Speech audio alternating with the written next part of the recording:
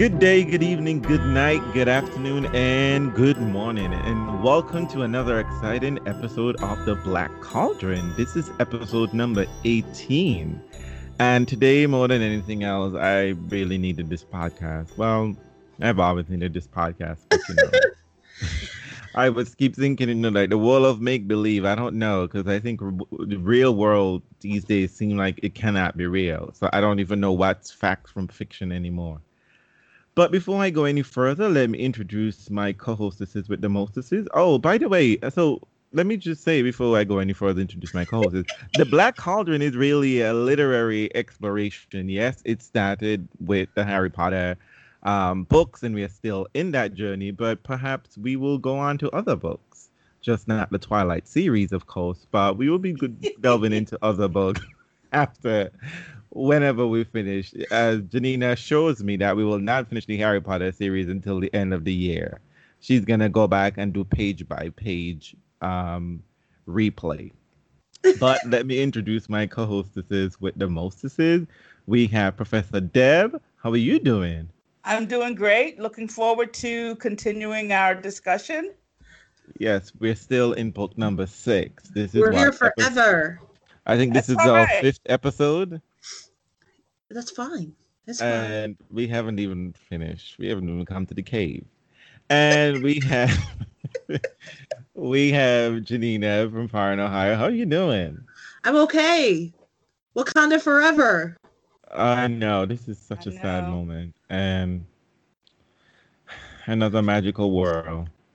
That's why we're going to dive into Harry Potter and feel happy about it. Yes, and we have reels. I really wanted to go to Wakanda. I saw some issues, but I really wanted to go there. But so we are in book number 6, as I said, the Half-Blood Prince, and we sort of did some really, really excellent work. If you haven't, you can go back to the other earlier 4 episodes, if I'm not mistaken, 4 or 5 episodes, and we're at the point where we have met Tom Riddle, who will become Dumbledore. Voldemort. What did I say? Dumbledore, right? Sorry. Well, we all know he really wanted to be Dumbledore, right? He wanted that power and influence of Dumbledore, but that's basically what he's been chasing, but never quite got it. And so we got to see Harry in full leadership role as a Quidditch captain, getting in trouble with Snape, detention, him fighting his best friends, Ron and Hermione, about all myriads of things, whether it's Ron and Hermione fighting. Then we have this, what did Ron call Ginny a Scarlet Woman or something of that? You don't want to be one of those girls. Scarlet Women. Exactly. We saw Ron, his reaction to being dragged to failed by his sister, being accused of not kissing a girl. He returned in spectacular fashion by having himself a lavender brown. And we're really at the point where we're just, I guess, coming close to the holiday, the Christmas holiday, though they don't celebrate Christ, but they celebrate Christmas holiday. Doesn't everyone? I mean, no, not everyone, actually. It's a very secular holiday, the way they're celebrated. Right. Books, which is kind of the way a lot of people celebrate. Yep. I know lots of non-Christian people who put up a tree and exchange gifts and decorate their house just because they think it's pretty and fun. Oh, no, I do get that, but I do know that even if you do celebrate it as a secular holiday, there is still reference of the religious nature of it. Of course. But as I said, Harry Potter doesn't. One of the interesting things about this world, there is no mention of religion, and I don't know if this could be like a critique of humanity, and to say that you weaklings are believing in some supernatural power when we are with power, magical supernatural power in some way. I mean, but that's a discussion for somebody else doing a PhD. It won't be us. Just giving you some ideas, folks. Just giving you some ideas. I mean, I wonder if you can get a PhD in Harry Potter. That might be an interesting degree. I I would don't know go if for it. I don't know if in Harry Potter you can write your thesis on Harry Potter, but I don't know if you would get a degree in Harry Potter. So you Right. have a, You can get a a PhD in children's children's literature, and that literature, can be right? your focus. That Yeah. could be a thesis. Or you can actually draw some sociological connection with fantasy and I don't want to reality. do all that. I just want a Harry Potter degree, okay? I'm sure J.K. Rowling would give you something. And you probably get an NEWT, outstanding, certificate in outstanding. That's the most you can hope for. Unless you don't want to do any work, academic research, and pulling out those old tomes in the British Library, Right? yeah, you can get an outstanding. So we're at the point where Harry has been avoided the slug. Is it? It's not the slug fest, but the The it's Slug something. Club. The slug club. Slug That's Club. it. You did not He say is the in Slug avoiding Fest. the slug club vehemently because he just doesn't like the vibe. Hermione is forced to go do it alone, and eventually Slughorn finds a way to circumvent all of Harry's little trick of like scheduling Quidditch practice at the time, claiming homework, etc. And they're kind of having a Christmas party where he has invited vampires and all manner of people. I think Gwenog Jones is there, who comes off a little too hoity-toity. He invited everyone, and Severus is there, and there it is that Slug gives away that Harry is an excellent potion maker. Severus Right. Right. almost He's as good like, as you, what? Huh? right? And Slug and Snape ever being that shady dame from Seville is like, we're talking about Harry Potter still. Like who? Who are we mentioning? Snape cannot. What does he say? Snape, He says, I was never under the impression that I managed to teach Potter anything. Right. I mean, it's a real cast of characters at that party because Trelawney's there as well, and he's just there for the Trelawney liquor. is. Let's be one out. Let's That's be straight right. up. That's right. Well, I mean, she's got a partner in Slughorn who's described as being his face is described as being very red, his velvet hat a little askew, and a glass Yeah, of he's mead. clearly drunk.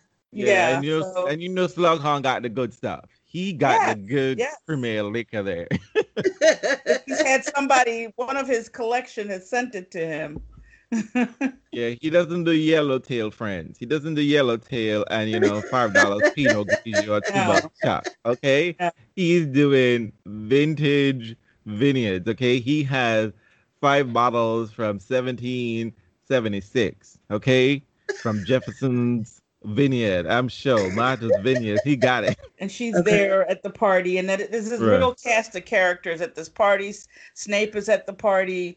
Like you said, Slughorn he lets the cat out of the bag that somehow or another Harry has found a way to become this stellar potion student, which is like making Snape extremely suspicious. Yeah, he is. I love, this scene isn't it's not in the movie, is it? Is anything from this book in the movie? Yeah. Yeah, I don't know. Yeah. I haven't watched this movie in so long I can't remember. I know that the Snape confrontation with Malfoy is in the movie. Yeah, but I don't think we get to see too much of the party, No. and I No. wish we did. I Right. really wish we did. Right. Because I feel like Snape would just be side-eyeing everything, and it would be so classic. Oh, totally. And he would barely let his disdain for Slughorn Right. barely hide it, because And then Do you think he has disdain for Slughorn? because he's Slughorn praising is Harry for foolish. one. Yeah, and he thinks Slughorn is full of foolishness. He knows Slughorn knows his stuff, but I think that Snape, Snape lives he lives in a very austere manner. And I think all of these things with the candied pineapple and the glasses of mead, and even the idea of these parties Yeah. would be something that Snape would figure would be foolishness. Okay, I see Snape what you're looks saying. Snape looks at Slughorn and he's like, "Oh, he's bougie." Right, but I and mean, the Slughorn only was so, reason he liked Slughorn is it did give him the opportunity to have the defense against the dark arts class. well, That's yeah, and the only also thing Slughorn is good for. and I also assumed I never. I mean, you bring up a really interesting point because honestly, I didn't even consider. I just thought Snape just gave off the vibe of being anti-fun. You know what I mean? So whatever discontent he has at the party, this is Snape being Snape. You know what I mean? Yeah. Like Yeah, Snape and doesn't I like. think that's true. I mean, and I think that you see it when he's at you don't think he's having any fun at any of the Quidditch games he's at, or anything else that they're doing. But I think there is something about Slughorn's way of doing things that would be, kind of Snape would be just like, why do I have to be bothered with this? I Because agree. right, but I don't know if he because I assume that he and Severus he and Slughorn got on pretty well because they were both in Slytherin, Right, and they have an amazing affinity for potions, and I assume that right. Slughorn taught Snape's mother. But now that you mentioned something as we were talking about, I just realized that we've never really seen Snape smile happy about anything other than if he's expressing some level of contempt or like Right. sarcasm, as to somebody just like tut tut Potter bad luck. You Well, know what and I mean? even Like then, we don't get a happy smile. We get a right, sneer or a sinister grin or something. It's right. There never is no joy in happiness. this man. Like Mm-mm, just never. no. I Well, think he's probably the lived a close. life of heartbreak. Well, I think about the closest we've ever seen him, which we would meet in Book 7, is when he was a child. Like that just seemed to be the closest I can, and I don't know if anything explicitly was mentioned as fun and joyous moment in a certain extent, but he just, I mean, like all of the other characters have laughed, including Voldemort. I mean, like we've Right. seen him laugh, like but Snape, I can't. I'm trying to really Well, think of this moment. I think it's something that we can probably get into more in the next book towards the end, but Right, I right, right, think right. that it really solidifies the heartache that Snape has lived with for his most of his adult life. The first of all, not getting the girl, losing a friend, then causing the death of someone that you truly loved. Probably the only person that he's ever loved. And he is the reason for her death. So he has like this sadness about him. And I think that we're meant to learn later that that's the source of it all. And that's why he is so gloomy all the time. But That's it's my interesting theory. because we learn in that scene that we dramatized. He loves this job. He does. If he's going to admit it to Bellatrix and to Narcissa, I think we can rest assured that he does love this job. It's just that the ability to show love and the ability to show, pleasure and all of those kinds of things, he has pushed that so far down that Joy, we just don't joy in see it. life. Right. We just don't see what joy he takes out of it. Because I mean, I must admit that when you hear him say, being able to stay on a job I loved, I thought, whoa, I never heard Snape even use that kind of language. Yeah, You for know, sure. this obviously is something that matters to him. So, and I don't think it was just for the purpose of, getting explaining himself to Bellatrix. I think it really was sincere that he Hmm. was that part of the story was totally sincere, that he loves that job, he loves teaching, and that's just who he is. He just doesn't allow himself to really exhibit the kind of joy and pleasure. He doesn't know how to let his hair down. No. Well, I mean, wash his hair technically because his hair is all done and greasy. And remember, we're always seeing that through Harry's eyes. So Well, it may no, not no, no, no, no, no. necessarily. Everyone, Well, yeah, everyone yeah. talks about it. Ron, not Ron. What's his name? Fred and George talk about they would run as quick as Severus Snape would say a bar of soap or some shampoo or something along those extent. They Right, mentioned but it before. Fred and George are not reliable narrators when it comes to Actually, no. We go back. We do know. Well, she's not a reliable narrator as well, but she infers certain things along those lines. Who is Petunia, she? Petunia, Oh, yes, she does. She when she actually talks does talk about. about him. hmm Okay, but we're But way anyway, off. we're getting All Let's, ahead right, of yeah. right, ourselves. right. But Let's, anyway, so needless to say, we're at this party, and the game me just like you're right, Deb. This cast of characters, and I have to say that y'all are opening up my eyes to them little tiny details that I just sort of like overlooked, particularly with Snape, and even now at this party because I was just like, there's a vampire here. Why is there a vampire here around little children? This is kind of creepy. here, eat a pasty. Exactly. Right, right. And if you notice, there is also I at least I took this to be a sort of a gay couple because there is a man pulling him back. All right, the vampires in the company is the guest of another gentleman, and he's holding him back because the vampire is getting too close to some child, looking like he's looking for a vein to be like, "Can I have a Right. drink? Like a drink off you?" You know. You But are forever making people gay. I love it. no, but I mean, it's sort of like in there. We'll get into this towards the end. But anyway, so one sort of like came as a result of this Harry being uncomfortable at this sort of thing. Hermione is running from people because McLaggen is also, I think, isn't McLaggen there? She took Yeah, she took McLaggen. McLaggen So McLaggen and to get on to piss Ronjo. Ron off. Right, right. And then she's ready. You know what? I have to say, these children are cruel. The kind of things that they like. I'm like, girl, like these things are not okay. Like What, how what are you? like you're using someone to get at someone, giving That's what someone kids the. do. I know, but it still doesn't make it okay.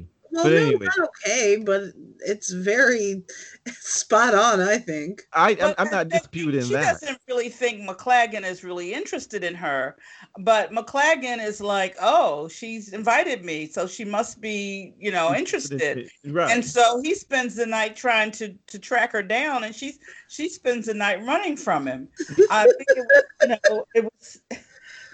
I mean, she really didn't pay that much attention to his feelings. And and I don't mean like, oh, he's got soft feelings. She doesn't really pay attention to the fact that how he might interpret that invitation. Right. And she just knows she wants to show up Ron. And Mhm. so in a way, it's like, well, you brought this on yourself, Hermione, because you invited this guy and you weren't really thinking this This through. is why I think Harry is an asshole. Like all of a sudden, you're like your moral master. All of a sudden, you're like, well, girl, you kind of did. Well, what do you expect? It's McLaggen, and I'm just like, boo, it can't be you. You can't be out here trying to tell people about the bad decision that they've made in life. It can't be you, Harry. For the amount of mess you've made at this school, Right. and Hermione has saved your behind. You, at the very least, you could have run interference for your homegirl. You don't need to be there and throw it in her face. You know what I mean? Because I wouldn't have done that to my homegirl. I'd have been like, McLaggen, yeah, she's ill. She's just sick of you. Just get out I of here. think Harry doesn't know what to do. I don't think he feels like he's not helping Hermione. I think he probably feels like he doesn't know how to help Hermione. Like, oh crap, I don't know what to do with this. This boy is such a and I think in many ways, I don't know whether J.K. Rowling is trying to show us like how many ways that Harry is out of touch and these kind of things, and it could just be a boy thing, I wouldn't right? call it out of touch. I would choose immature. Yeah. But it also shows in many ways, as we sort of pointed out earlier, that for as many adventures as these children have had together, and all of the things that they've been through, and this is like 5.5 years of worth of stuff, that they've been through all manner of dangerous situations. That these children, they don't communicate with each other. That there are so many things that it's just like they talk, but they don't talk, right? They're talking But about. I think they have these adventures, but in the final analysis, they're still teenagers. Yep. And when the adventures are something that happened to them and that they have to figure out and manage to navigate. But who they are at the core, they're still teenagers. and they're still navigating the trial and error aspects of relationships, and how do you really feel about somebody, and when do you make yourself vulnerable to somebody and let them know how you really feel. I mean, I think that's the underlying thing that's going on in the books, and especially in this book, is that despite all of this stuff that's going on, Harry's lessons, whatever is going on, they're still teenagers. They're still navigating peer pressure and peer relationships. And so I think that's what we see in that whole episode with her and McLaggen and Harry, and she said who she meant to bring. She was thinking about bringing. He's like, you were considering Zachariah Smith, who, he's like, he's worse than McLaggen. So, they're still talking about the things and the ways that teenagers talk about interpersonal relationships. But I see this as being a sort of a way I think J.K. Rowling is trying to shed these children off their childhood in many ways, because they're still fighting off. They're entering into adult situation, and over and over again, I think she's trying to break them down basically, because they're having to navigate all of these things, and in many ways making choices, right? Because I think just as an extent, Ron and Hermione sort of chose to leave the adventures behind and sort of like, we want to pursue teenage sort of things, right? In terms of especially like maybe Ron in particular, Ron's right? hormones have kicked in big time. Well, I mean, like he's 6'4", okay? Like he cuts the presence of a man, right? Right. He looks like a man. So, I mean, when Ginny throws that stuff in his face, I mean, that hurt because he was gonna kill her. I mean, he was gonna curse her. I mean, like he pulled out his wand, and I'm just like, he was embarrassed. Like, how dare you call me out on this? I mean, it's embarrassment. He was so upset. But you know why he was so upset? Because it was true. Right. That's what I'm saying. Like it's beyond even just being embarrassed, and it's rage because he wanted to hurt her as much as she had hurt him with the truth, right? Because he had no answer. Because he's very lippy. You know what I mean? He be giving, and he's always the first to pull up his face, right? Like, you're talking too much, okay? Get out of my way and punch you in your face. Like, he's the first to do that in every situation, but it's always been a perfect foil, someone who is annoying and whatever. But here was Ginny, telling him something, and he knew he couldn't call her a liar. And, and when she said, who did you kiss, Aunt Muriel? Oh. Girl. So here he is with Lavender Brown. But I mean, what develops from this part is that the rich kid of the school, Draco Malfoy, is breaking into the Slug Club. Right. But somehow, which is rather interesting, Slughorn has made the decision that Draco Malfoy cannot be part of the Slug Club. Apparently, Slughorn don't do ex-con, children of convicts. Okay. Right. I mean, if Lucius wasn't in Azkaban, Draco would have been receiving the first invitation. Right. Because he would have been, the Minister of Magic's right-hand man. So if the turn of events hadn't happened to upset that whole apple cart, because Slughorn doesn't have any use for you unless you can be of some use to him. Mm-hmm. And that is, either you bring some status, or in the case of Hermione, you're the smartest, you're the brightest. You're the future for you. Either you have a good present or you have a good future. Good future that I can then cash in on when you get there. So I mean, he has definitely figured, I don't want to be lined up with the convicts. So I'm not even looking over there. Especially when I'm living in Dumbledore's pocket. Right. And these particular convicts. Let's actually talk about something that you just said, because you said Draco got busted crashing the party. I didn't think he was ever trying to crash the party. Was he trying to crash the party? I thought he was trying to get to the room of requirement. Filch caught him, and his cover story was, I was trying to crash the party. Yeah. I don't think he was actually trying to crash the party. He didn't want to be there. It was the same situation of him using everybody being at Quidditch matches as an opportunity to work on the cabinet, because it was going to be less likely realized that he was missing from, where everybody was busy. Everybody was busy doing something else. So they weren't going to notice that he was sneaking off doing this. I just assumed that the party was in dungeon and the room was up on the 8th floor or something of that manner. But remember, Filch caught Draco and took him upstairs, and he drug him. He said he was in an upstairs corridor. Yeah, and Filch takes him to the party because that's where everyone is. So that's where he's going to find the adults to punish him. That's how Draco ends up at the party. He wasn't trying to sneak in because he felt left out. He was using that opportunity to go be sneaky, and Filch busted his ass. So he said, and remember, Filch just assumed, because Filch says, "Look who I caught trying to sneak into the party." And then Draco's like, "Okay, yeah, I was." Remember? But that I said that's what going to break into the, if wherever he was, because they were free to go wherever they wanted to in the rest of the, right? This was like free time, and he wasn't trying to break into the party. No, he wasn't. He wasn't. He said he was invited to the party and he was late getting started. And he couldn't tell Filch that he was trying to work on getting Death Eaters in the school. That much I figured much. Oh yes, this is when Snape confronts him. Snape confronts, telling him he's being stupid.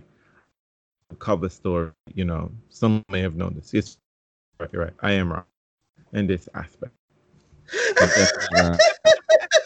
I know that's really hard for you. Say it again. No, it's not. I still stand by my thought that Slughorn is no way thinking about Malfoy. I agree.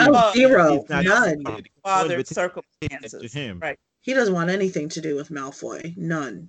Oh. He even the grandfather. He said, "Didn't he die of dragon pox?" I was like, "God, Horace, gotta do all of that." Yeah, he did. He's like, "Oh yes, that's right. It was so sad when he died. However, not that unexpected, because basically nobody survives dragon pox at that age." He's like brutal. Right. He's not the height of tact, that's for sure. Drake goes in and tries to play the part, right? Like, oh, my grandfather was this, because he's already been overlooked in the class, in potions class. Yeah. Because he wasn't because he was used to being the star pupil in Snape's class, which is surprising, but okay. Well, you know what? On my 25th read through this book, since we've started this, I actually had this thought today. So I'm currently in the place where Draco is, wanting to kill Dumbledore, and they're alone. And, Draco, even though he's not portrayed as a smart student or a gifted, wizard. But if we think about, he's in all these classes with Harry this year, so he's passed his OWLs to get there. So that's one thing.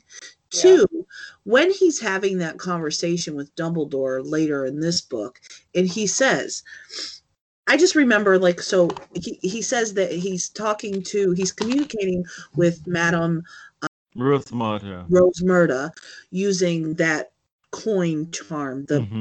What is it called? It starts with a P. A protean charm. Protean charm.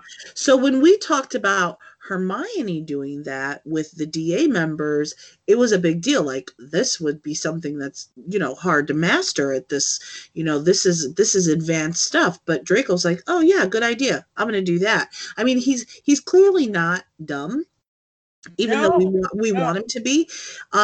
He's mastered occlumency. But again, you see, I'm not willing to give Draco that much credit. I really am not, because the way I see Draco Malfoy is basically just another mediocre white boy who is allowed to get away with bullshit because he's rich. I'll have some type of influence and power. But he still has to have the school. No, he doesn't, because you're not telling me anything that. You think Crabbe and Goyle are doing it? No, well, we know the company he keeps, right? But I'm just simply saying, and the company he keeps, he seeks out these petty people. But it's not beyond me to imagine that um, his father had already put in the word for him to get good grades with the But Ministry of Magic. No, remember But you now, have to sit I'm a not saying that practical exam. I'm not saying that he's not capable of performing magic.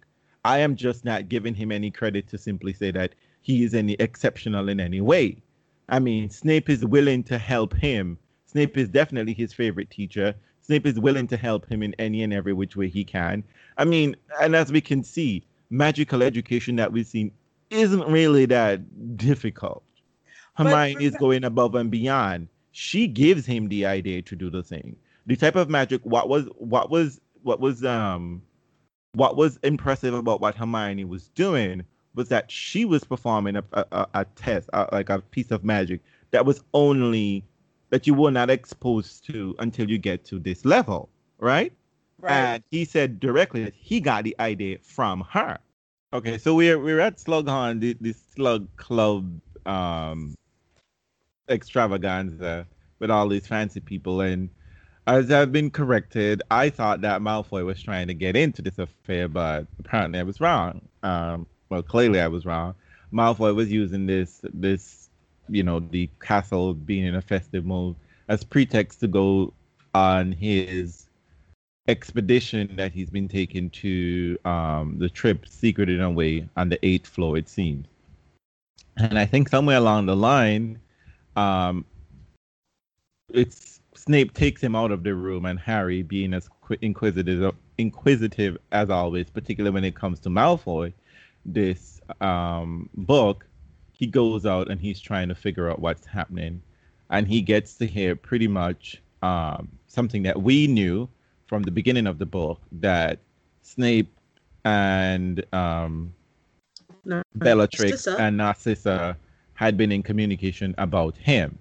We learned two things. That one, Draco is suspecting that Snape is trying to read his mind, and he says, I know what you're doing. It won't work because I can do occlumency. And, we learned Bellatrix has taught him occlumency. And so Bellatrix is, in many regards, you could say Bellatrix is hoping that Snape would be the one who dies in the process. And not Draco, because Draco is tells Snape, something along the lines, you're trying to steal the glory, like you want whatever it is that he is supposed to be doing. And Snape is just like, I'm trying to help you. And hence why, I did this unbreakable vow. And what I don't understand is like how nonchalant everyone is being about this. At least Draco is like, couldn't be bothered at the fact that this man had made this unbreakable vow with his mother, which can possibly result in his death. Draco was just like, whatever. You know what I mean? I'm going to do what I'm going to do, and I'm not going to fail in what I've been trying to do. And I think along this line, Snape also indicated that whatever Malfoy was doing had done already was sort of foolish, because Harry wasn't hearing everything and he didn't hear the beginning of the conversation. I think I got it established. So it's a sort of interesting bit happening here, because I know even as reading the book, I was like, "Ooh, what's happening here now?"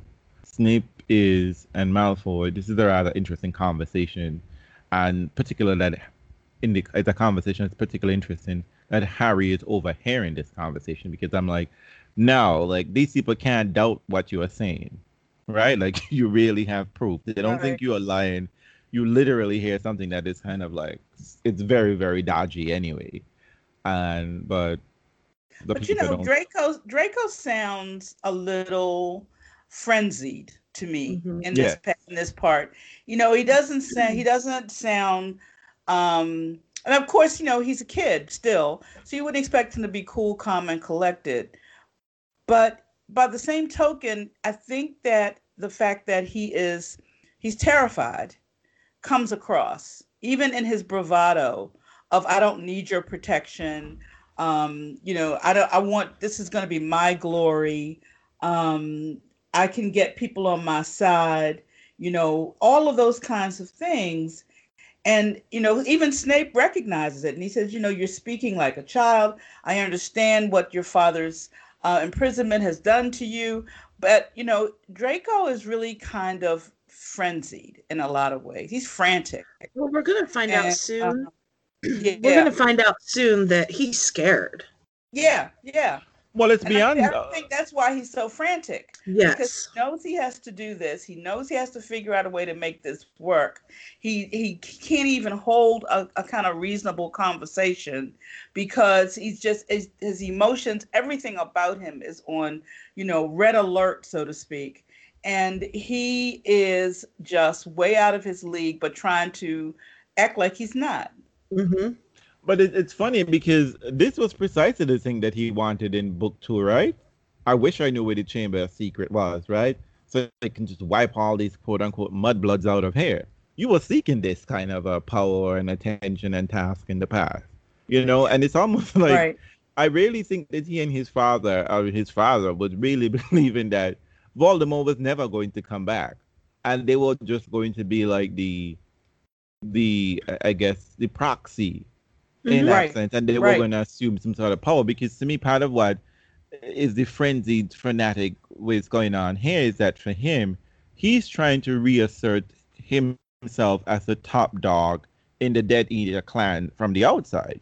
But no, the real Death Eaters, the one who have been, we don't give a shit, okay? Like, we're going to do whatever we're going to do for the Dark Lord. Those who have been in Azkaban, who they're like, we're with the Dark Lord, dead to everybody else. They are proven to be the ones who are getting the favorable position, right? All of these people that he would have looked down upon, Bellatrix, Snape, as we would learn, has been placed. And we learned from the beginning of this book that he has been placed really close to the Dark Lord, and everybody is jockeying for position. So Paul Malfoy he's left with this Herculean task of trying to reestablish the Malfoy name, right? Not the Lestrange, not the Black's name, the Malfoy name back into prominence, and he is finding this to be really, really messy because even Narcissa assumed that he would have taken Snape's help, but Bellatrix have already poisoned that well. She was just like, don't trust this bitch. Don't trust him. He cannot be trusted. And we would see later on how this sort of plays out in the end. But it's a rather interesting, for me, this whole dynamic, because he's usually cool and calm and collected, right? He doesn't like to be, he tries to be on top of every situation, even when he's looking stupid. And now, like he's all over the place. He's having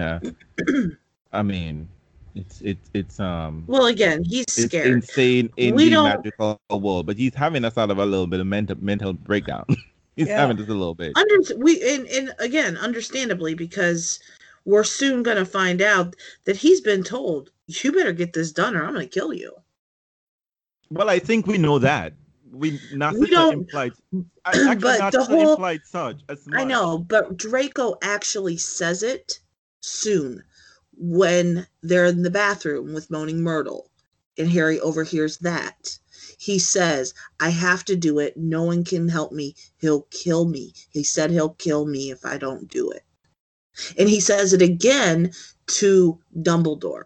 So we know, because we've been through this a million times already, this book, that he's scared. Oh, I only assumed that he was scared because this is something that we knew.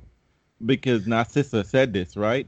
Because remember, this is the thing that you... Yes, Reels, Narcissa said it. I'm reminding you that Draco is going to say it himself soon. He's going to say that he's scared. We're going to find him crying, and then when he has his moment with Dumbledore, where he could kill him if he had the courage to do it, he says, I have to do it. He'll kill me if I don't do it. So we know He actually says the words. Okay, I just never assumed that that bit was ever in any doubt. I mean, Lord Voldemort doesn't give a shit about anyone. He leaves No, but I as mean, we the don't we have to remember that we really don't know what's going on when Snape and Malfoy are having this conversation. We don't know everything.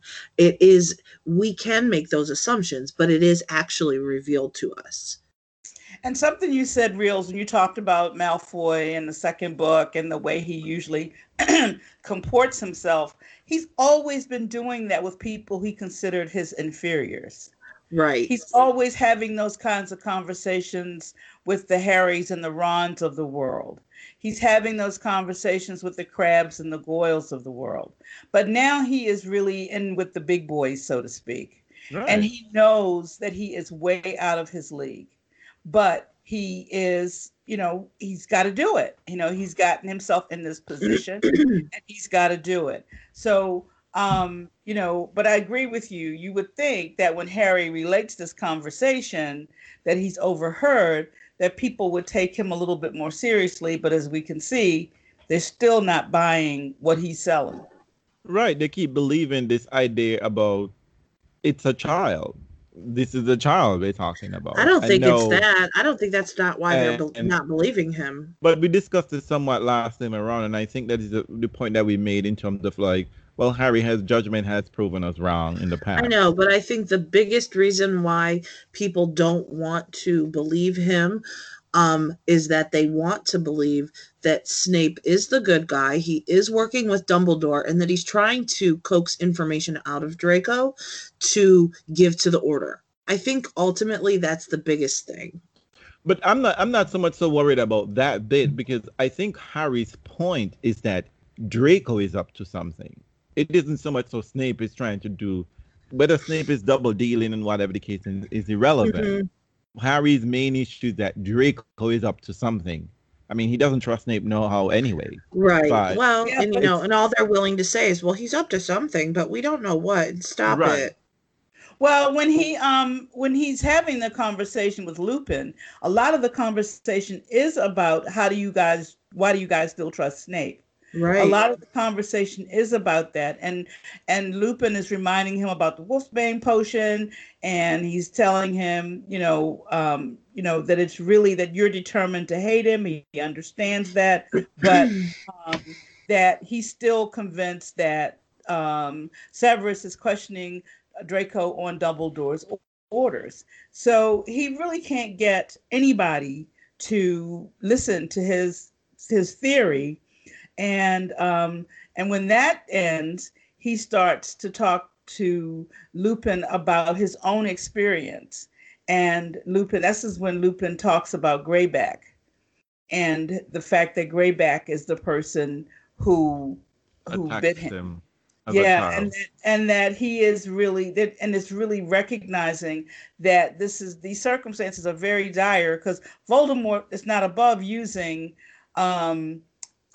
just an evil person. Well, he's evil too, but anyone. He's not anyone no, who's willing. Anybody who was willing to do, the kind of evil he wants done, he'll throw he'll bring them on board. So that's one of the ways that we learn about just who Greyback is and his relationship to Lupin.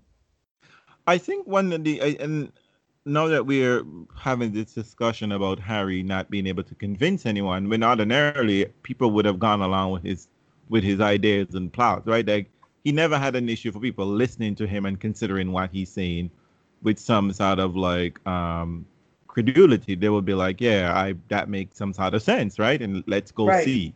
But no, it's around, he's finding it hard to get an audience, right? And I think what Rowling is trying to do here, and I think all of the characters, at least the good characters per se, is that she's trying to break them all out of their reverie and then their innocence, because they're believing to a certain extent that things are crazy, things are bad, but they're okay, right? They don't want to believe the worst of what can possibly happen, right? Even though evidence, but they're like, no, it can't be that. Well, it can't be that. It can't be that. We're living that right now in our world, right? Exactly. Like, oh no, they're believing that there is a limit to a certain extent to evil, right? they've been able to sort of like explain away, like perhaps Sturgis Podmore, Emmeline Vance, they were in the order.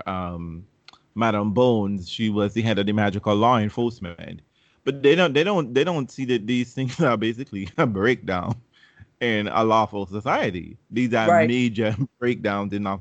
And at this point, I mean, like, you literally had Greyback come in and attack a child, right? A baby, like a toddler. Yeah. And yet you think it's beyond Voldemort to go and have a teenager do his bidding.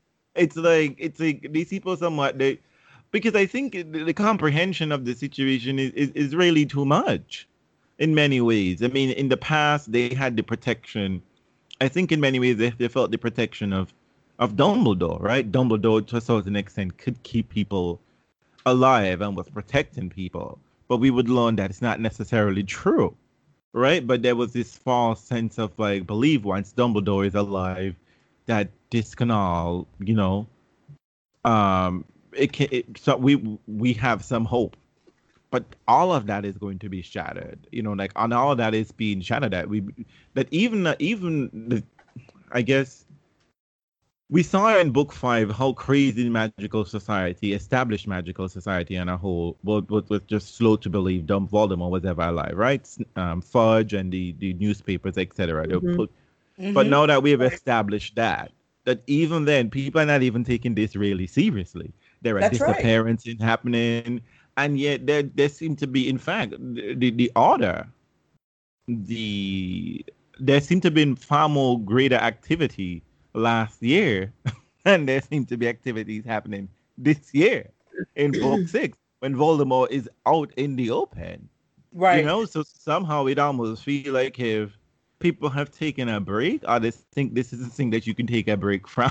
You know what I mean? Like, I think they're really, the strategy, and in some ways, now maybe this is just speculation on my part, but Dumbledore is off trying to do what he's doing with Harry, and we're gonna, find out exactly what that is in a few minutes. But it's almost like he has changed strategies. That once they were trying to prevent and contain Voldemort before. Now that's not possible. And now Dumbledore has to go to plan B, which is, the plan which is the idea that he has some suspicions about what Voldemort has done, that Voldemort thinks has made him immortal. And he is about the business of learning what that is and figuring out how they can attack that, because the efforts to contain and to do all of those kinds of things didn't work, because the order was basically doing that by themselves without any support from the ministry. And so now I think it's almost like, well, I have to take a different tact, because these people do not listen to good common sense. Well, I mean, I think a way in which you can I think I am going to agree with your suspicion, I should say, because I think you're making a fair point, because I think what we can say in book 5 is what Dumbledore was trying to do from the end of book 4 into book 5 was basically contain the influence and power structure of Voldemort, to stop him assuming power, like rising in some sort of like physical, political power sphere, and having that influence that they saw last time around. The new strategy now is that that's too late now, because the Ministry of Magic hasn't even changed. They come with this, they're looking for symbolic gestures in Scrimgeour. Like they're looking to a joke shop for protection. You know what I mean? They're not doing anything to actually, in fact, combat this man. So Dumbledore's new strategy is that I have to outright destroy this man. Because it's book 5. We go back to book 5 again, because this is what Voldemort says, right? You do not seek to kill me, Dumbledore. And Dumbledore said there are other ways of destroying a man. So there is this. So Dumbledore has been. So that was his strategy beforehand, and now Dumbledore is just like, yeah, F that. We gotta go. We gotta go to. We have to take a different route. Okay. I'm wondering if Yes, the strategy has changed. I have always thought, especially because at the end of the in the battle scene between Dumbledore and Voldemort, when Dumbledore says there are more ways to kill a man, that has made me think that this Destroying has a always man, not been killing him, destroying him. okay, but this has made me think that this has always been a part of the plan. That Dumbledore has always been working behind the scenes to get to this moment. I never thought this was new. It may have been a shift to bring it out maybe a little bit sooner, but we know that Dumbledore has always planned to tell Harry this. He tells him that. It was Well, just a matter of time. So we know. now, but things have happened here. Dumbledore is, or Voldemort is back, and he has a body again, and he's more dangerous, and he's re-recruited his Death Eaters, and doing all of the evil things that actually cause harm. He's not just working behind the scenes trying to get strong again. But there have been clues through the whole series that tell us that Dumbledore's always been working on getting this information about Voldemort. I didn't think this was new from this book at all. No, I would say that I guess we'll get into this more in book 7, but from my immediate recollection now, it seems as if Dumbledore actually recognized what it would take to destroy him in book 2. Has some sort of clue.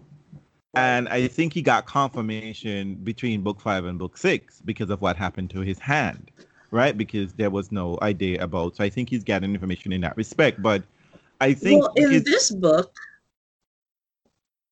he knew where Dumbledore knew where Voldemort was. He knew he had been hiding in Azkaban. In Albania, sorry. When Dumbledore starts to tell Harry about Horcruxes and what those are and what it means, he tells Harry, I've had my suspicion, and you confirmed it in year 2, right, with the Chamber of Secrets. So that's another clue that he's always been working on this. No, I mean, I should say, okay, I think what Deb and I are trying to say, it's not that we don't necessarily think that Dumbledore didn't want Voldemort destroyed and dead. But I think what he was trying to avoid, more importantly, is for Voldemort not assuming power and shifting and creating this chaos in the magical world as he is now. Because his first thing is because he was attempting to go through the Ministry, right? Get an envoy to the Giants, remove these people from Azkaban, send out to these people, etc., etc. You sort of have to bring a united front, but it's already too late because the magical world has gone into panic mode, and they're not trying to hear anything else. Oh, so that's what we're talking about, because, and we know that there are no more Order of Phoenix meeting as there was before. So Lupus, I think in some ways Harry, Dumbledore has to abandon, even because also that it's a dangerous prospect. And that's what I'm saying. I don't think anything was ever abandoned. I think that things moved maybe quicker, but I think all of it was a grand plan, and part of it was either going to work or not. But he clearly has always known or suspected that Voldemort had made Horcruxes and that they needed to be destroyed. I think that's always been there. But I don't know if he necessarily meant to be telling Harry this. That's the part I think. Of course he was. He told I don't know Harry. If that's true. He says it. Why are you saying it's not true? What I'm saying, I don't think originally. After the hand. That was after the hand. I think in his, he went out looking for. Right. He went out starting for it, and then he gets the cursed ring. And he said, well, this is down the road. When he tells Harry, he made the mistake, and he was tempted again to deal with, one of the Hallows, but he put the ring on. And so once he realizes, I don't have that much time. Right, because remember, he's going to die anyway. I've got to utilize Harry. Right. Because he's the only one now, and I'm not going to be there to be his back, to be beside him. And to so I guess I guess I I always think we will come to figured that when conversation. I don't know if Dumbledore had the conversation with Harry saying, I knew at this age you were too young, and I figured at this age it might be better. But then you were happy, and I didn't want to take it away. So I didn't want to tell you then. So I waited and I waited and I waited. And now I can't wait anymore.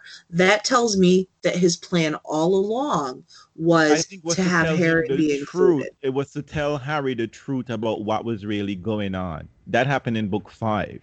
Remember, in book 5, he's telling Harry that. Don't you not see what happened? Things changed because I started to have feelings for you. I started to care for you. And that shifted because now he wanted to protect Harry. And in many ways, there's a thing that happened. I think one of the reasons why he's choosing Harry to tell Harry, because Harry has risen above the all of his expectation. Harry has Sure. defied Voldemort in many ways than they had beyond anyone has done. Harry is given uniquely special gift, which is goes beyond the pale in when dealing with Voldemort. And in the end, also he's going to die. He know that he is the curse of the ring has kept it in his hand. You know that it basically has magical cancer, and I think also that he recognized, and I think he would have that conversation. We'll come to this probably not today, but next session, is that the conversation that they have is that it's very clear that Harry wants to face Voldemort. Yeah, this is a fight that Harry is seeking out. So therefore, I think Dumbledore is left with no other choice but to basically be like, I have to give this man this thing because he is the only one in the magical community that is seeking this fight out. Because what is abundantly clear is that no one in the magical community is seeking out Voldemort. They are not seeking a fight.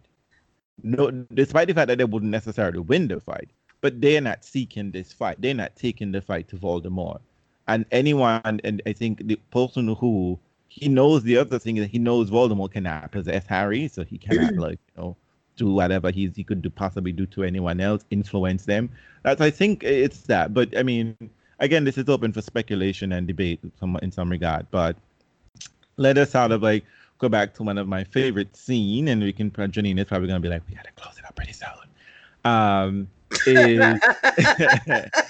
is Voldemort. We see Voldemort again. That in one of Harry's next lessons, we meet somewhat adult Voldemort, like young adult Voldemort. We've seen him as kind of a baby. We've seen him as a baby, yes. We've seen him as a child. We've seen him as a teenager, and now we've seen him in his 20s, his early, having left school, and he decided to take up a job at Bergen and Books. And Harry is just like, what? Like, who works there? Like, because everyone, it's been widely known that Tom Riddle is one of the most brilliant students. Even Dumbledore said it, right? The most brilliant student that's passed through these halls of the school. And he takes this job, and of course, Voldemort is given certain job. First, we know that he wanted the job he wanted to come back and teach at the school. But this job was denied to him. He couldn't get it. While the old Amando Dippet was the former headmaster. He asked for the job, and Dumbledore, it seems, stepped in and was just like, yeah, well, I'm Albus. And I said, no. Deal with it, boo.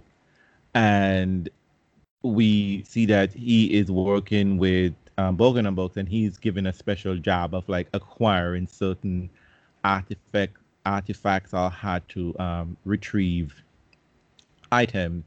It seems as if Tom Riddle is capable of persuading people for persuading them to depart with their beloved treasures at a bargain price for Bergen and Books. And I don't understand this. Why are you trying to take somebody's stuff to then go sell it to somebody else? But you understand? But I guess that's the business of it, right? It's not like they wanted it for their own private collection, but that's a whole other story. It's like antique archaeology. They run all around, they buy this stuff, and then they sell it at a profit. I think that's what I result is just like capitalism in the magical world, right? Just make a profit. Well, it's any kind of antique dealing. You go and you cultivate relationships with people who may have had these things in their handed down in their families, and then you give them a price for it because you know you can sell it for much more. And so that's kind of how people go to estate sales. They go to all of these places where they know they can find items that are rare and that they can get a better price for than they have to to put out to get the item itself. So I thought that was kind of the way he was hired in there, because he was charming and he could talk to people. Good looking. Remember earlier, Morphin, he actually thought he was the Tom Riddle. When he went back to the guardhouse. Yeah. He mistook him for Tom Riddle. So he obviously has all of his father's looks and all of his father's, well, he's probably got more of his father's charm. I suspect he's got a smarminess about him in terms of interacting with people, because he knows how to get from them what he wants. I mean, I think Slughorn points that out to him, right? Slughorn is just like, I am sure you come from great stock, right? Right. The boy like you would, like he's sure, and Tom is like, no, sir, I'm not from the right sort of stocks. And Dumbledore, Voldemort, if anything, he always play on words, right? Right. Not from the right stock, boo. You're from Slytherin, okay? You're right. That ain't right stock, but it is, fairly decent stock, but it's not the right stock indeed. But we just missed out a bit. Also, we realized that he went back to the Gaunt's shack. Like, he knows he goes back to he finally found out where he's from. And I guess that was a mighty big come down to see that little shed. Ooh. And all that's in there. It's Morphin in there being all lecherous and like a creepy man. His father I love this part in the audiobook. I love it. The father died and they left Morphin there, and then Morphin looks at him and he's looking at him like, oh my god, what is this idiot doing here? And then Tom Riddle speaks in Parseltown, and he realizes, oh, this is the child. This is the child that it seems as if, I'm assuming, Morphin put two and two together, which is surprise, saying that this is Merope's child, and she had a child with Tom Riddle. But also, he would have also heard the story anyway, right? He would have also heard the story of that, that Tom Riddle is back in the house, and he had been hoodwinked by the Gaunts. Like these. Well, clearly he's not quite right. I mean, we know they're not right anyways. And then he's been in this shack of a house alone for all this time. He probably at first was like, holy shit, here's a ghost from my past. Like, what are you doing here? Because, I mean, we see him work through it. He's like, wait, what are you doing here? You're that guy. Oh, no, you're too young. He's old now, isn't he? And, I mean, he works through it. So I just kind of took that as like, he's been alone. He's, who's he going to talk to? He probably like has these conversations with himself all the time. And I think that's he's why. Coming back from Azkaban too. So who knows what trauma he faced. And I think that's why, the way his speech is in this part of the book, he's like, oh, well, that couldn't be right because this, isn't it? And well, he's dead now, ain't he? And it's like he's talking and having a conversation, but he's also having this conversation with himself. As he's holding a conversation with Voldemort, he's also talking to himself, which I think just lends to us to know that he isn't the most stable person. And so we then realized, we're just like, here we're getting a little piece of the story that we got in book 4, that we really get confirmation that Tom Riddle had indeed killed his parents. Here we are seeing the day after that incident, and suspicion, even more suspicion, lies around the fact that Morphin memory has been altered. There's a big chunk of his memory is missing, and he is therefore, the ministry blames the death of the Riddles on him. and Well, Dumbledore he confesses. he confesses, but He yet he couldn't confesses. necessarily he couldn't give much, I guess, details, and No, Dumbledore. he said he had details that only someone who had Only the killed killer would know. If who? Only the More- killer would know. Right, only right, the right. killer Yes, would know. sorry. Because Tom Riddle modified his memory. Right, Yeah. but Dumbledore So is suspicious because when Dumbledore retrieves the memory, he realizes that the memory is missing, that there is no memory of the murder happening. Right. That's what it is. That's why I'm getting confused about. He Mhm. confesses to a murder, but there is no memory of the murder. But all he seems to been, I think, to a certain extent, he said something about a ring, the ring going Yeah. missing. Well, he says, "Where's it at?" Right. Well, And- when Voldemort goes back, he says that. Where's the ring? Where's the locket? Because that was what she took. That was What what Merope. Merope took. She took the locket. But somehow or another, Tom Tom pocketed the ring when he went there and used Morphin's wand. Yep. And modified his memory. So he returned to the Gone Home, performed the complex bit of magic that would implant a false memory in his uncle's mind, laid Morphin's wand beside his unconscious owner, pocketed the ancient ring he wore, and departed. So we know that, but Morphin was still wondering what happened to the locket that Merope had taken, because he accused, she came and she left here and stole us. She stole from us and left here, and he was trying to get more information, not realizing that she had died. He thought she raised him, and come to Right. find out, Tom Riddle's having many minor shocks. And you know what he deals with shock? He just eliminates them. He has no time for sentimental values. That's and he right. hates crying. He just eliminates and blasts his way, and he wipes out his entire family line, basically. And the result in there, and herein lies the end of the Gons and the Riddle. That's it. There will be no more. Lord Voldemort is the last bit, and he's in his 70s at this point. So he ain't bringing no babies into this world. And and so Dumbledore, we realize at this point that Dumbledore in his because Dumbledore had to have retrieved this memory ages ago, because he attempted to right this wrong, but he couldn't. So this had to have happened sometime in the 60s, 70s, if probably actually earlier, actually before that, probably in the 50s, because in the 80s that's when Harry is born, and he actually meets Morphin. But then we get another memory, I think, if I'm not mistaken, the memory is retrieved from the house elf, right? Hokey. And this is where I think it's very dodgy as to how the pensive works.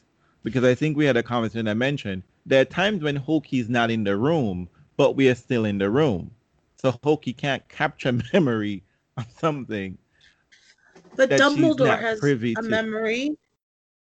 But Dumbledore wasn't in the room. He can't have a memory of something where he wasn't present for this activity. He can possess the physical memory, right? But I'm saying that because what we're in Hokey's memory. But So there what are happened times what happened? Hokey leaves the room to get the treasures anyway, but we're still in the room. Does anything happen? Yes, What I mean, because, and in fact, what happens while Hokey's not in the room that makes you think the pensive? No, we're still I in the don't room. think so. Yes, and Hepzibah is having an interaction with Tom. What's the interaction? And in fact, she's talking to Tom, and then she sends Hokey back out to go hide the treasures. Because as they're talking and whatever, she calls Hokey to bring the extra specials. I'm only showing this to you, Tom, because it's you.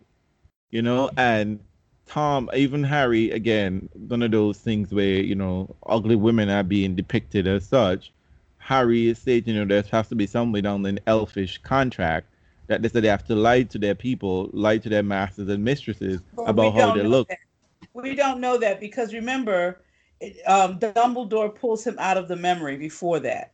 After she says, "Here, Hokey, take these away and lock them up again, the usual enchantments, time to leave, Harry." No, but quietly. But Hokey had to leave the room to go get them in the first place. Yes, Hokey did have to leave, but I want to know what conversation took place while Hokey was away. I just kind of took it as okay. I mean, well, I get it. But what? I can't imagine that the house was so big. That Hokey where did Hokey go? Have their conversation. But Hokey, my point is that Hokey isn't the special magical safe isn't in the room, right? It's clear that Hokey leaves the. Listen, this is what you're. This is what I get it. I get it. Let's talk through it. This is Hokey's memory, and you're like. Hokey leaves the room, but Harry and Dumbledore are still watching Voldemort and the lady. And that shouldn't be right.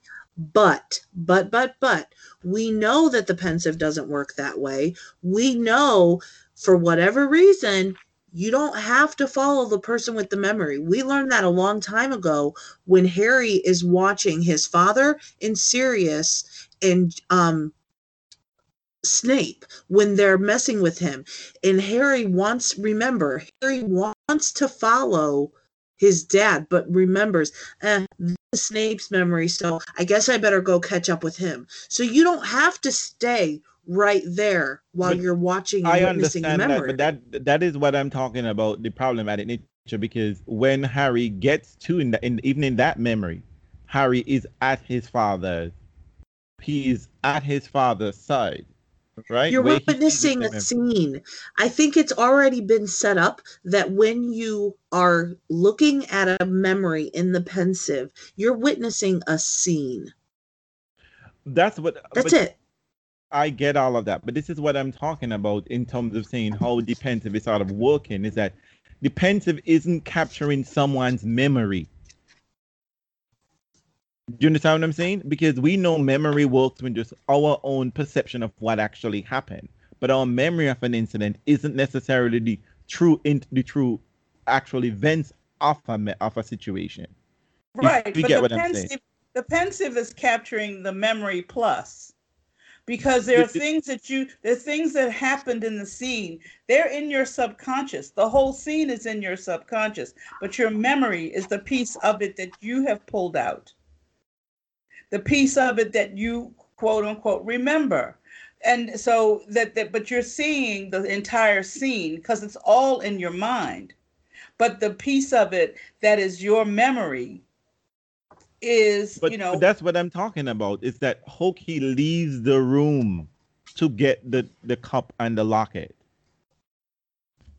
But right, and I think that's fine. I think it's fine. I really do. I think it's already been established that you can do that you don't have to follow Hokey. Just like Harry wandered off. Follow Hokey, but that's my point in saying, in all the other instances, when we were seeing what we are capturing, is the person was still in the area to provide this information. Well, Hokey didn't go far. But anyway, let's not get on this magical theory hole. Some of the things with when she says, "Hokey, where are you?" Hokey's right there. She's like, Hokey, bring the things while you're at it. And here, madam. And Harry saw two leather boxes, one on top of the other, moving across the room as if of their own volition. Hokey wasn't far. Oh, I know that Hokey wasn't necessarily far, but like I said, I don't want to necessarily get in a magical hole about this sort of thing. But I'm simply saying there are times for me, just like, I was just basically going on the idea that this whole, I think we're calling these things, because I think we mentioned, I said that they're calling it a memory, but it's beyond just being a memory, because it's not really a memory that you're pulling. You're basically pulling the past.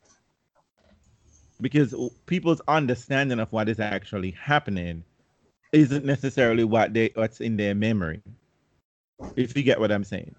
Right, because, and that's because why we're seeing finite details. It works. That's why Slughorn is. That's why it works. he's able to alter his memory when he doesn't want Dumbledore to see But I what think he that's how. did. I think that is why it is so badly done, because you can't really alter these things, Right, right? Because these right, things because are they're there. capturing something more. Right. He's Exactly. basically obscuring it. But like I said, let's not get down this whole about this thing, something. But we get this interaction where we meet more Horcruxes, and we meet one Horcrux that we've seen before, and we meet a new one. Actually, this is all probably our third time we're seeing this locket, right? We see the locket in Borgin and Borgs. We see the locket in the house before, and actually fourth time, and we see the locket in Dumbledore's memory from Bog Ogden, and now we see the locket here, where it ends up in the. Every time we see the locket is in a different person's possession, right? Mm-hmm. And a different possession, a different place altogether, and wildly different places. And we have Hokey. We begin to see, I think, our first time seeing this kind of a quote unquote evil eye of Voldemort in a certain extent. Well, actually, no.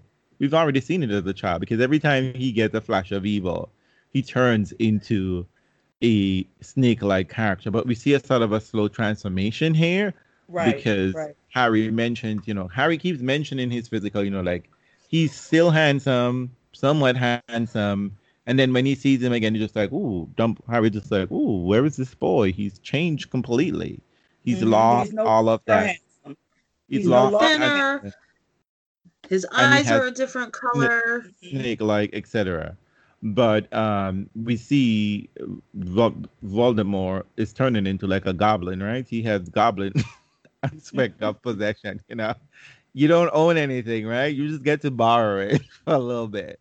And even for the first time, poor Hepzibah is initially is scared, because this is not the Tom Riddle that you see.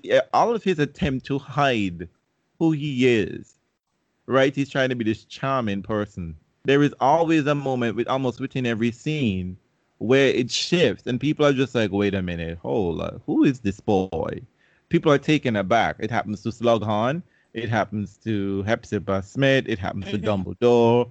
Like that, this evilness, I think that, Rowling is trying to tell us, like it's always under the surface, it's just there. That whatever you're seeing is a very thin veneer of Voldemort, that he's always that any attempt at being nice or cool and calm and collected is only a play. Like he's ready to strike at any moment, and poor Hepzibah is gonna feel that in no time soon. Poor Hokey.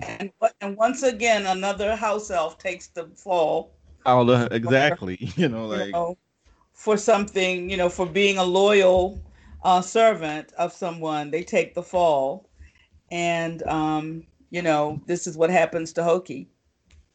she poisoned the mistress Coco. And Mm. again, another this and I think Dumbledore says, these they always this mysterious death and this mysterious happening around Voldemort since childhood, right? People go Mm-hmm. missing, unexplained death, suspicious death, and here is another one. This man, and this is what is really interesting, is that it's how crude he is in getting the things that he wants. Right, like you could have come back and steal that from that woman. It's just a woman and a house elf. I mean, come on, bro. Like you got magic, but he didn't want to do that. He wanted No. to basically, because like I said, if he killed them. He basically killed one and let one take the fall, and who was then placed in jail for this situation, Mm. and no one, and again, and relying upon wizard prejudices, right? He relied Right. upon wizard Right. prejudices for morphine. No one sort of asked a real question about what's happening here. And again, here is a loyal house elf who is saying, like, I don't remember I poisoned the mistress Coco. Like, that's what I remember. And it's just like, yeah, let's go with that. Moving on. She had served this woman for so long. And that's just the interesting thing, right? That Tom could have stolen this thing and no one would have known for a while, because Mm-hmm. her family didn't even know. Like she had an But he inventory of can't. things clearly, but it I took them a while think, to figure out. but it seems like when whoever he takes, it almost seems like whoever he takes something from to get the Horcrux that he's going to use. It's like he likes to kill. But you have to kill to make it a Horcrux. No, that but person. but I would have thought that he wanted to kill. So like he takes the ring, right, and kills Morphin. So doesn't that kill you got to Morphin. kill. Morphin dies in jail. Or who is He it? killed Morphin. He doesn't kill Who Morphin. did he kill? But he He kills doesn't- somebody in relation. I know he doesn't kill Morphin. Hold on, let me talk through it. When he gets the ring, he had killed their family, right? So Right. there's a The death riddle. for that Horcrux. So Right. That's not it. She says later on, it's really disappointing. But Rowling says none of the deaths that he happens here, we never witnessed any of the deaths to make a Horcrux, with the exception of When did she Harry say that? Was this a and post writing and the chat? Huh?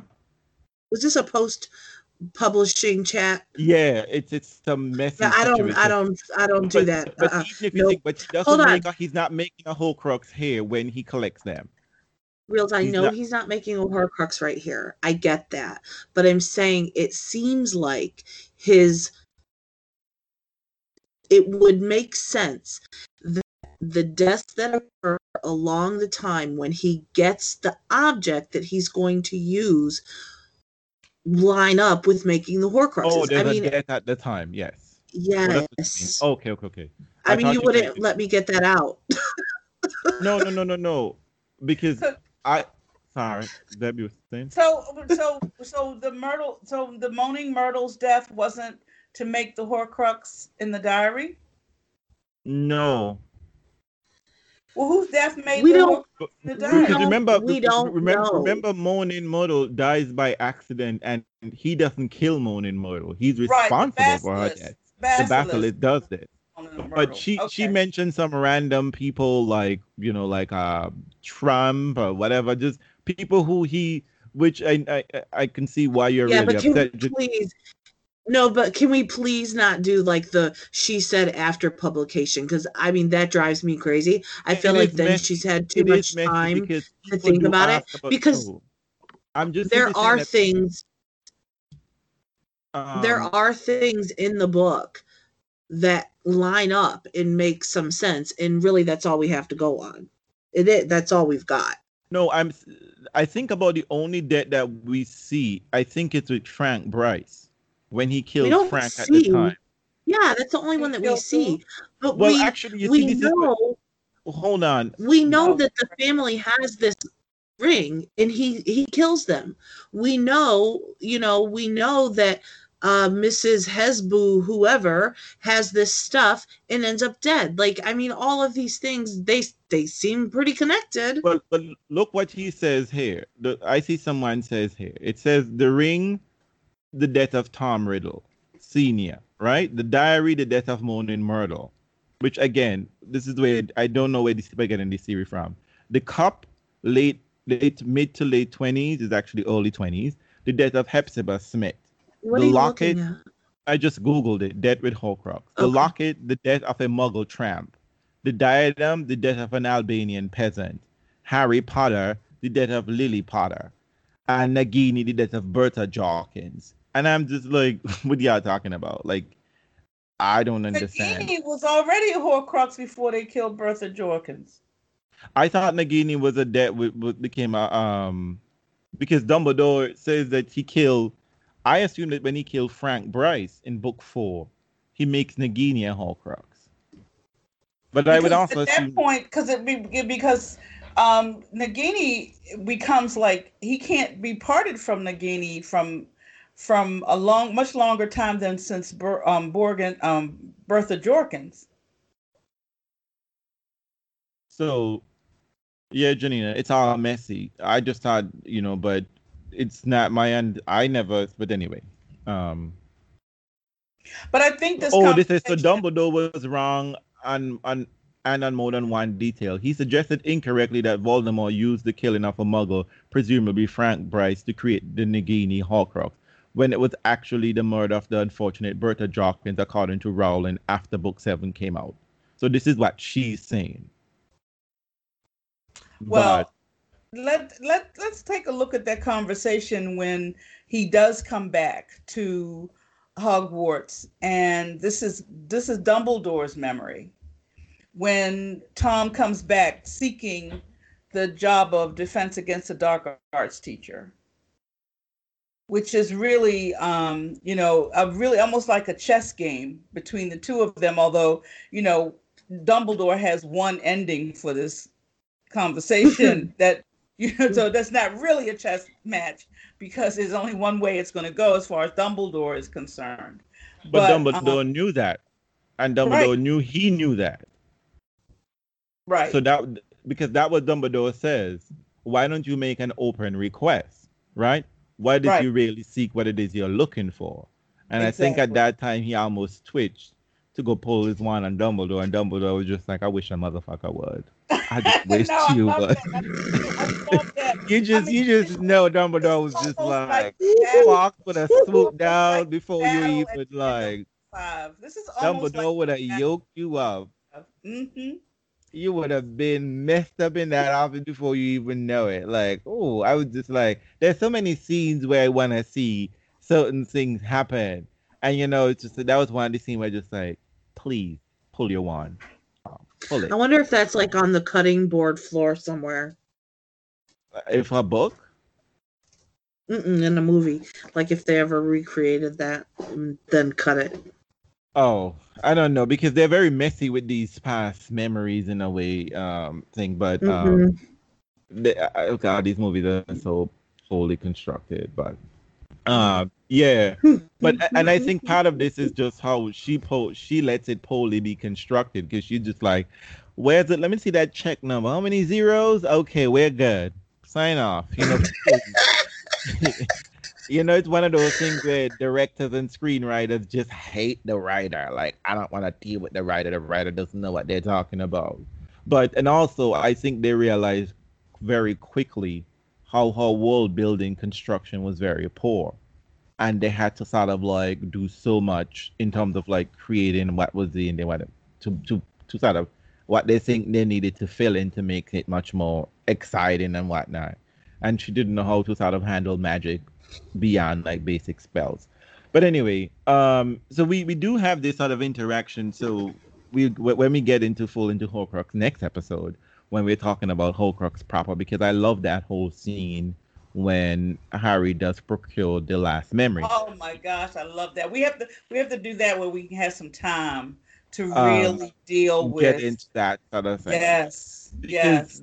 What we do get at the end of this lesson, when all that Harry is seeing here, and interesting enough, the word Horcrux, we are interjecting Horcrux into the conversation here because we know so much already. But Horcrux doesn't come up. To Harry, Voldemort is just displaying his magpie behavior, that same behavior he saw when he was 11, right? He's just collecting stuff, hurting people, and he's just procuring treasures. And Harry is to assume that Voldemort, who never had anything, no one ever gave him anything, because I can just imagine everyone was suspicious of this kid, right? Like, it wouldn't take, because when you're around people for the longest while, people know you are messed up, right? Particularly these children. You don't have to be around for the longest while. Right. It doesn't take people long to say, there's something wrong with him. Exactly. And no one was giving him anything, right? And Tom Riddle, a kind of person, those children who only want something when someone else has that something, And I just imagine the rabbit probably didn't want to play with you that day, and you was just like, you know what? I'm gonna kill this rabbit because I don't even like. Or you wanted to play with the rabbit and they wouldn't let you play. Let you play with the rabbit. You know what I mean? Saying nobody will play with the rabbit. I'm a no. They're those children, right? If I can't score a basket with this basketball, no one is gonna score. I'm going home with my ball. Listen, I grew up with a girl. Her name was Destiny, and I didn't like her very much. Well, clearly. And she always wanted to play with us. So we would go, Destiny, how old are you? She'd go, oh, I'm 9. I'm like, oh, you have to be 10 to play this. Oh, I bet you someone definitely the psychotic killer because of the trauma y'all inflicted on her. I just know it. She's Lady Woo! Voldemort. That's why this happening now. She's Lady Voldemort. But I mean, I really That's how I think this is imagined Tom Riddle to be. And so, oh, I can't play because I'm not old enough. Well, I'll fucking take your shit and kill your rabbit and hang it from the raptors. Right, right. you know what I mean? Exactly. But it's interesting because I think I did, until I read this part.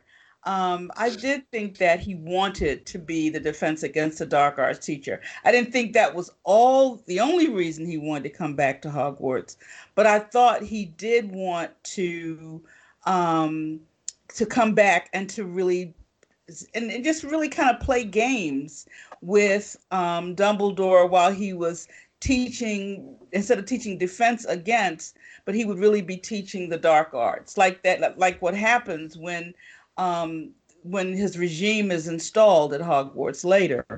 But I thought it was the whole exchange between the two of them, and it's so interesting because there's, in so many ways, Voldemort does not know Dumbledore at this point. I think he learns because he's a young man here, but he still doesn't. He still thinks he can pull a okey doke on Dumbledore. Well, I think he's assuming he's only seen Dumbledore in a sort of a two-dimensional way, right? In the fact Right. that here is this man who's presumably brilliant, right? Because and we would see in book 7 that the many astounding things Dumbledore did at a very young age, very important magical things, right? And Yes. and upon leaving school, Dumbledore was like a Jesus, right? With all the notable people, right? He was talking to all the learned wizard of the time.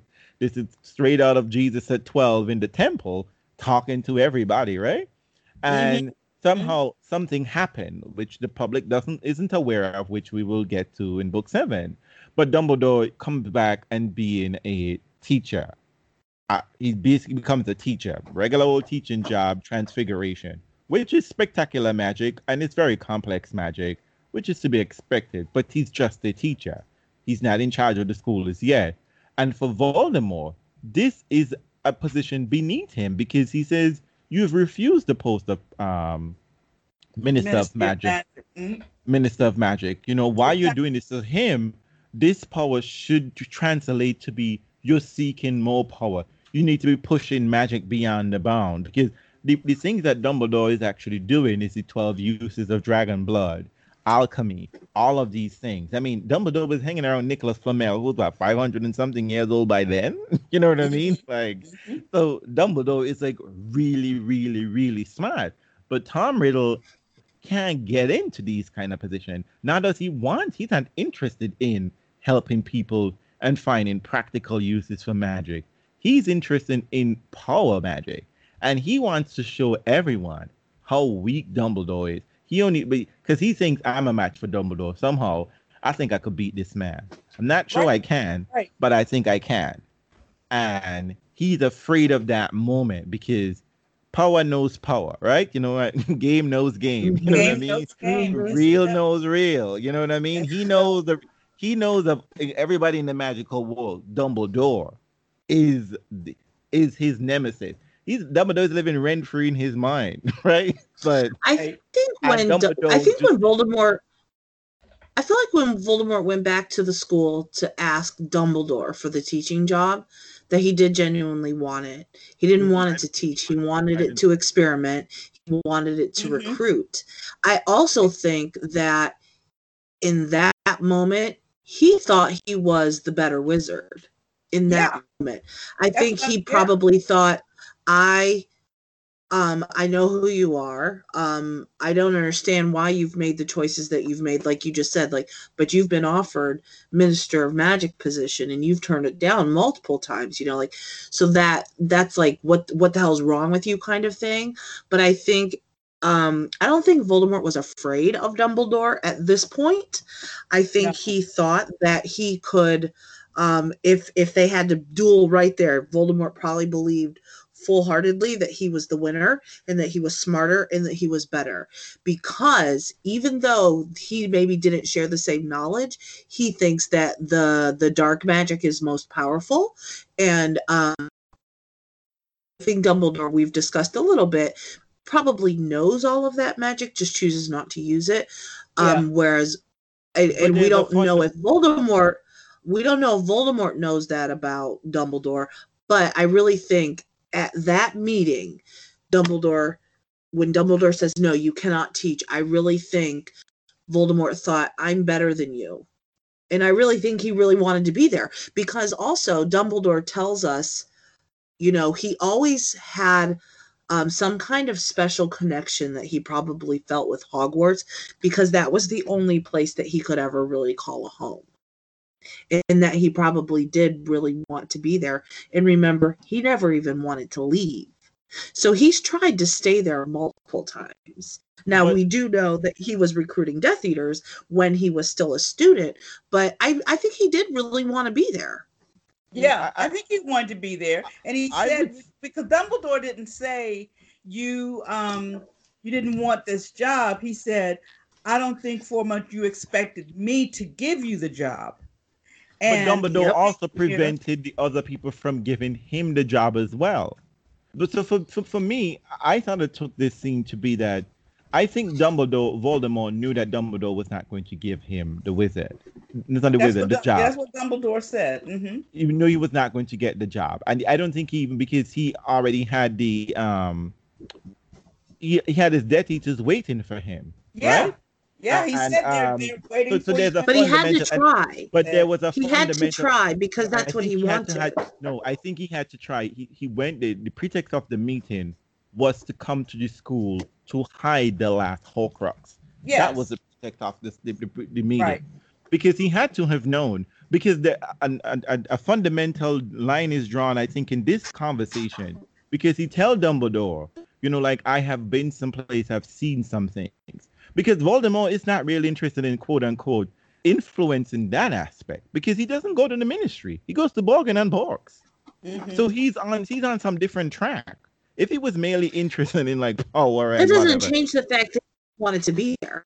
But he says to Dumbledore, he wanted to be there for other reasons. But I think he didn't want, I do not see this man sitting on being a real teacher. Because he would have been I absolutely think he would have. He would have been a teacher. He would have taught them the dark arts, and he would have been building an army. That's what he wanted to do. But he was already capable of doing that anyway, and he's capable. But if he could get young minds, and if he it's like a cult. Under Dumbledore's nose, that would be the ultimate. Yeah, but there is but there's a fundamental difference that comes up right here in this conversation, if I'm not mistaken. He says to Dumbledore, I have seen some things. I've learned a lot. I can show these people something. And, I know, I don't know if he didn't say I know everything. And, and now Dumbledore says in reply, but of some things you're wholly ignorant. And then he says, isn't it love, Dumbledore? And he says, they had that. So there is a fundamental difference in the brand of magic. Hey, and we know that Dumbledore has a, Dumbledore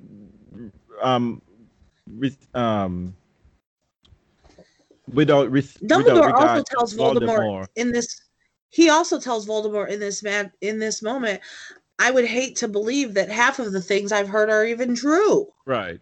Right. And there's definitely a line drawn, no doubt. There's a line drawn. Dumbledore doesn't call him Lord Voldemort. He says Tom, and he says, they don't call me that anymore. Says, I don't go by that name anymore. And he said, and he kind of does a thing like you'll always be Tom. You always be Tom to me. You got to indulge, almost like you've got to indulge an old teacher. This is a chance because every time Voldemort meets Dumbledore, he is making this attempt to show up Dumbledore, but he's not winning. It's some psychological thing, and every time he sees Dumbledore, I imagine that he still feels that this man is treating me like I'm still 11. He's looking at and he does. He does. And that is what is driving him insane. And it disarms him matter every time it disarms him, even though he knows what he's doing. It disarms him when they're in the Ministry. and they actually are fighting. But it always disarms him when when Dumbledore says quietly, Tom, it just gets to him because he hates that whole connection to the riddles, and B, it's almost like Dumbledore sees through him every time he says that. But so I think he is losing his shit. But I don't. I mean, I guess I can see the pros of him teaching. But I just took it to be one and the same when I thought that he was never going to get the job, because he did ask Amanda Dippet for the job, and Dumbledore had been like, this boy can't be anywhere around here. I just assumed he wanted to be at the school for a bit, not just really because he was getting followers anyway. But I think he wanted to plunge the school because he saw the school as one of that because the school allegedly, I mean, is a huge bastion of magic and old magic too. And I think he wanted to tap into that sort of a bit, because there are things that because he assumes so much about the school that only he alone knew, right? The room of hidden things which is great, but I guess he didn't even pay attention to that, right? That what's his name was already in the room. What's his name had figured out how to get into the room. Draco had figured out how to get into the room. Mm-hmm. So he didn't even consider that. Well, that might not be such an ideal hiding place after all, but hey, criminals can be assured of having an imaginative mind, but it doesn't mean that they have a smart mind. So well, Harry got in the room. Right, but Harry didn't get into the room. Harry got into a different you mean at the time when he went to find the Horcrux? Yeah. Initially Harry got into the room accidentally. I didn't know how, but anyway, let's not. Right. He didn't get in accidentally. Dobby told him about it. What do you say? No, when he went to hide the potion book. Right. When he went to hide the potions book. He wasn't really looking for the room of hidden things. He was just looking for a place to hide the room. Because remember when Dobby told him about the room of requirement. He knows the room of requirement exists. Whatever you need it to be. But he knows that it's whatever you need it to be. But he couldn't figure out what Draco needed it to be to get in there. Right. And Draco, and this is the thing that I thought was that's a whole plot point of crazy nonsense, but we'll get to that when we get to there. But so we're at this point where basically a line is drawn for all between the two magical deities at this time. And we also have Dumbledore has set homework for Harry for the very first time. He must secure a memory from Horace Slughorn. It is paramount that they get this memory, and Harry must do. Hadn't he asked him to get the memory before, and Harry didn't do it? Yes, he had asked him before, but I think this time he told him he needed him to get the memory, and Harry had been unsuccessful in getting. It's almost like he reached out to Slughorn once, and from that moment on, Slughorn was avoiding him. Yes. Because Slughorn knew what Dumbledore wanted. Because Dumbledore had already gone and asked for it. Right. And he had given Dumbledore something, and he realized Dumbledore would have known, bullet, this ain't it. What do you think you're fooling? Right. That's right. So, he's telling Harry, you have got to get that memory. Everything now, kind of depends on it. So that's kind of how I have to assume that when Dumbledore asked him to come back to the school, this was part B of the request. So while you're here, can I have that memory? Right. And then Slughorn offers up this bullshit memory. He offers up this bullshit memory. Yeah, that was why he went and got Slughorn, because he knew Slughorn. He suspected the Slughorn, the role that Slughorn played in Tom learning about Horcrux. And he took Harry so that they can establish that connection already. He knows how Slughorn loves rare objects and things. Right. And he likes to collect people. And this would be the prize jewel. And this is the linchpin, which would get Dumbledore what he wants. I'm telling you, Dumbledore is playing 3D chess out here, okay? Let no one doubt Albus Dumbledore, ability to be 15 steps ahead of you, okay? Mm-hmm. Mm-hmm. He's already up on the hill and going down on the other side while you're still trying to make it way halfway up. He's ahead of you. But this is all really interesting. I think one of the things I loved about this book is, it's the real I don't want to say academic level of it and some academic aspect of it. There's so much, information, so much thing to pass through. We have history, which we have been dying to get. We sort of always get like these little tidbits in the other books, but here we have like real history and intrigue going along with it. It's very, so I definitely do enjoy this book of it. So it should be interesting when we get to the coup de grace of this book, I think. For me, Yay. that scene between Harry and Dumbledore for, I think, their last in-class lesson. It will be the last time they'll have their last in-class lesson, because thereafter the next lesson would be the cave. So we're getting close to the end, ladies. Yes. No, we'll get at least 10 more podcasts out of this. But I mean, we're learning so much about Voldemort. Like we're seeing who he was, because in the past there was so much mystery around him, right? It seems as if no one knew anything about Voldemort. He just appears out of nowhere, right? Like no one said, "Oh my God," because well, I'm just thinking about in the Caribbean, they'll be like, "You know him? This is so and so son. This is so and so." You know what I mean? Little Tom Riddle. He grew up to be that bad old boy, Voldemort. Well, no one says this. No one seems to have any sort of history to go along with Voldemort, other than Voldemort exists. They don't even call him Voldemort. He who shall not be named, and just all of the evil things that happen in his wake and in his presence and his followers. That's all of the information. But no, we're getting so much backstory on this man. And whether or not you feel some sympathy with him, you sort of get a much more clearer, I guess, character profile and psychological understanding of who this man is and why he is the way he is. Though I don't think she's not making any excuses for him.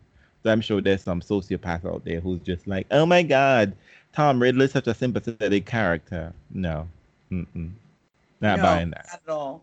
And it makes it clear that other people have had damaged childhoods and they did not choose that path. So, I mean, there's so many similarities with characters who are overcoming their past, but not, they may not become fully, functioning adults. Snape, I'm looking at you. But they also have redeeming qualities. Tom Riddle makes all of his own choices, and he chooses not to have any redeeming qualities. Well, I think to a certain extent we've seen all of those people to somewhat at 11, right? But only Tom Riddle is the only one who says, like, "I'm special. I know there's something about me that's really special." And he goes out to seek this specialness, right? He goes out to seek information leading to give him to suppose it. So, in fact, that's all he's ever really looking for, right? His whole journey is to underline the fact that he's special, he's unique, and then he finds out his connection with Slytherin, and then it's smooth sailing from there into like Evil Town. I mean, I'm sure he was already evil, we know that, but I mean, just like there is no holding him back. He's trying to take over Grindelwald's spot and all that business when he finds out he is the heir apparent of Slytherin. So Here we are. But, but I guess but you see, because it's what I think is somewhat unique, interesting, is that Voldemort doesn't even care about information, because when he finds out the diary has been destroyed, he should have been like, how did they get down there? Because they knew. I mean, they knew Harry went down in the pit to go. You know what I mean? That's where he. But Voldemort consistently underestimates Harry. He consistently underestimates everybody. He has, you just said it. I'm special. My plans, my thoughts, my deeds will win the day. So he realize until they are destroying Horcruxes that they are on to him. So that you've just answered that question right then and there. He does not believe, he really does believe that he is smarter and he is more cunning and that he has better plans than anybody who is going up against him. So he doesn't, by the time he realizes what's going on, he's down to Nagini. So He's down to Nagini and himself. right. And he doesn't realize that in destroying Harry, he destroys himself. But we'll get to that in episode 100. I am sure we will get in episode 100. Probably 102. Yeah. Probably. So, so book 6 is coming on really nice and strong as always. So much information. I mean, even gotten to like the juicy, like every piece feels like a juicy detail, doesn't it? Every piece just be like, oh my God, this is so excited. Like, oh my God, like we have to spend a whole episode on this section and on that section. And again, we're not even dealing with the business of school because Ron almost dies. But we'll deal with that later. We'll deal with that. We'll come to that little tidbit later on. You know, like we're so steep in history, and this would pay dividend in book 7 when all this information plays out. So, Janina, you want to wrap us up? Since you're the timekeeper. I am the timekeeper, and you cannot turn it back because all of the time turners were destroyed. Yes, they were. So we have to operate in real time. So I'm here to tell you that you need to like us, please comment, rate, and review, please, on Apple Podcasts and wherever you get your podcasts, you will find Podbean. us. Podbean, Amazon, Spotify, iTunes, all of the places you will find the magic of the Black Cauldron. And on that note, Mischief. Let me just say that we are really and truly the best Harry let Potter me just podcast. say one more. It's true. Always. I just want to say. Done, and he's like, I just gotta say one more thing. I just gotta let everybody know because I've tried to listen to other people's podcasts, and I mean, they're not as good as us. So we should be getting the love we really deserve. I'm sorry. Just had to say that. Mischief managed. Bye. Bye.